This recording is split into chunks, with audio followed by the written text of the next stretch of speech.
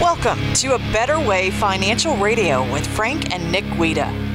Nick, I kind of wanted to go back to the debate that we had, the last debate, I guess the more civil one. Much more pleasant. It was much more pleasant. I do agree with that. And I wanted to play this audio clip of Trump and Biden, and we'll talk about it a little bit after this. If he's elected, the stock market will crash. Okay, let's move on to the next question very quickly. Look, the idea that the stock market is booming is his only measure of what's happening.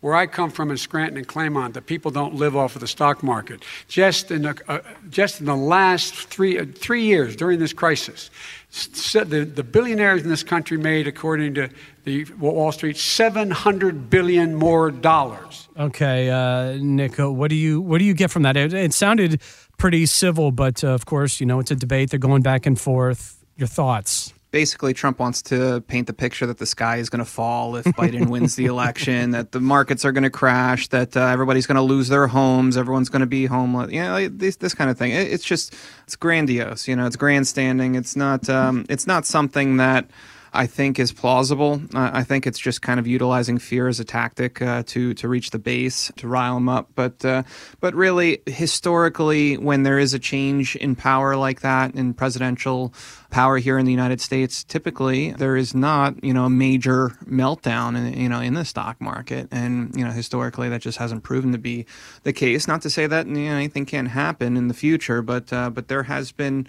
You take a look at the last example during the Obama years of 8 years. I mean, the stock market had a bullish 8 years there, for the most part. Now, that was attributed to a lot of quantitative easing that happened throughout that administration as well, because they inherited kind of this recession from the 2008 mortgage crisis. And then they put a lot of regulations in on the banks. Unfortunately, they bailed out the banks rather than the people who were living in those homes. But that's just how the cookie crumbles a lot of times, in the government here. Unfortunately, people are going to have to kind of deal with whatever comes their way themselves, and to be self-reliant and is the most important thing that people can do going forward for their own personal protection. Mm-hmm. And one other thing I wanted to touch on too is, you mentioned this a little bit earlier in the show, and we talk about it a lot, is taxes.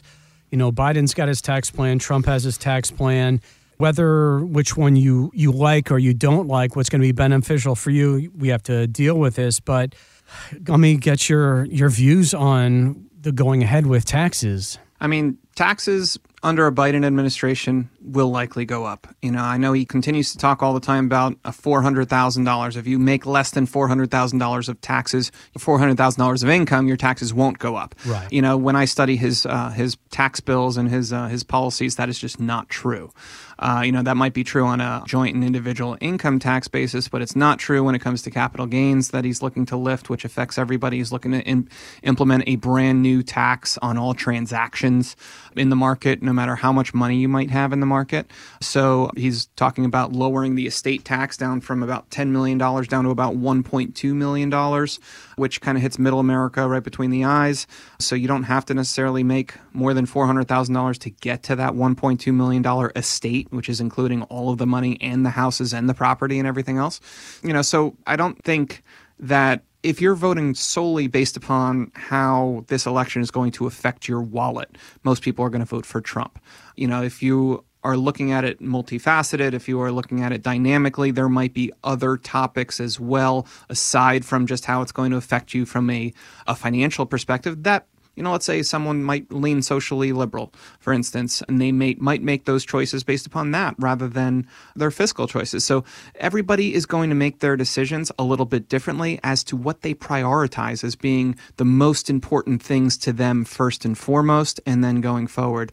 There's, foreign policy, which in both of these debates, I haven't heard any good questions or any good responses about foreign policy, which is shocking to me because how we look on the world stage and what we're doing, feeding the military industrial complex, for instance, is a major problem. To have over 50% of our federal budget going towards the military, and making bombs and everything else that they do and dropping them all over the world. This is something that, should be a high priority topic going on in these debates in here in America. But, it seems to be something that has just dragged on for so many years that it's becoming less important. So some of the things that we're doing here at our office for people who don't necessarily want to spend a ton of money on taxes, knowing that over 50% of it goes to the military industrial complex, we're showing ways to be able to do charitable giving so that it lowers their tax liability, because when you can start shifting some of that tax money over to the charities of your choice,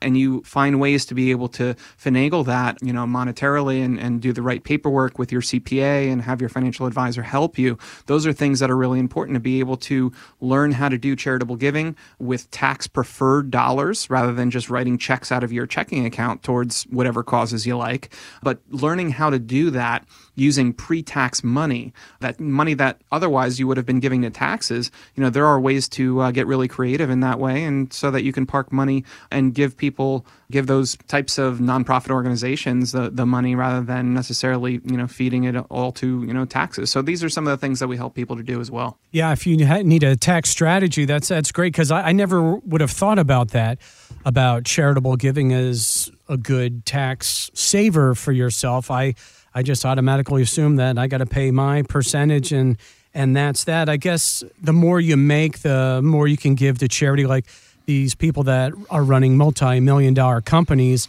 that is a great way to save taxes, right? Yeah, even on a lower scale, really. You don't necessarily have to have, own some huge company to be able to be a big giver to charity. There are ways, even on a much smaller scale, to be able to donate to charity. For one, you can utilize required minimum distributions, that are going to be starting up again next year, and you can donate those to charity if you wanted to, or you can donate a part of those to charity and it'll still satisfy that required minimum distribution. That's one way to do it. Another way to do it is by itemizing your deductions. So usually people just take the standard deduction, unless you're going to give north of about $24,000, $25,000 a year of money to, let's say, a charity, for instance. If you're going to give more than that, then it makes sense to itemize your deductions and be able to give them to give money to charity rather than the government. And, because the government hasn't really proven to be good stewards of my money. So I'm sure that other people feel the same way. If you're not happy with, with a bloated federal government and you're looking to instead give, more money to charity and less money to the government, then we probably should have a conversation about how you can do that structurally. Find out more at abetterwayfinancial.com. Investment advisory services offered through A Better Way Financial, LLC, a registered investment advisor. Exposure to ideas and financial vehicles discussed should not be considered investment advice or recommendation to buy or sell any financial vehicle. Past performance is not a guarantee of future results. Investments can fluctuate and when redeemed may be worth more or less than when originally invested. Financial professionals are not licensed in all 50 states. A Better Way Financial is not affiliated with nor endorsed by the Social Security Administration or any other government agency and does not provide legal or tax advice. Annuity guarantees rely solely on the financial strength and claims-paying ability of the issuing insurance company. By contacting us, you may be provided with information about insurance and annuity products offered through Frank and Nick Guida, NPN Insurance License number 1978362 and number 163-64478.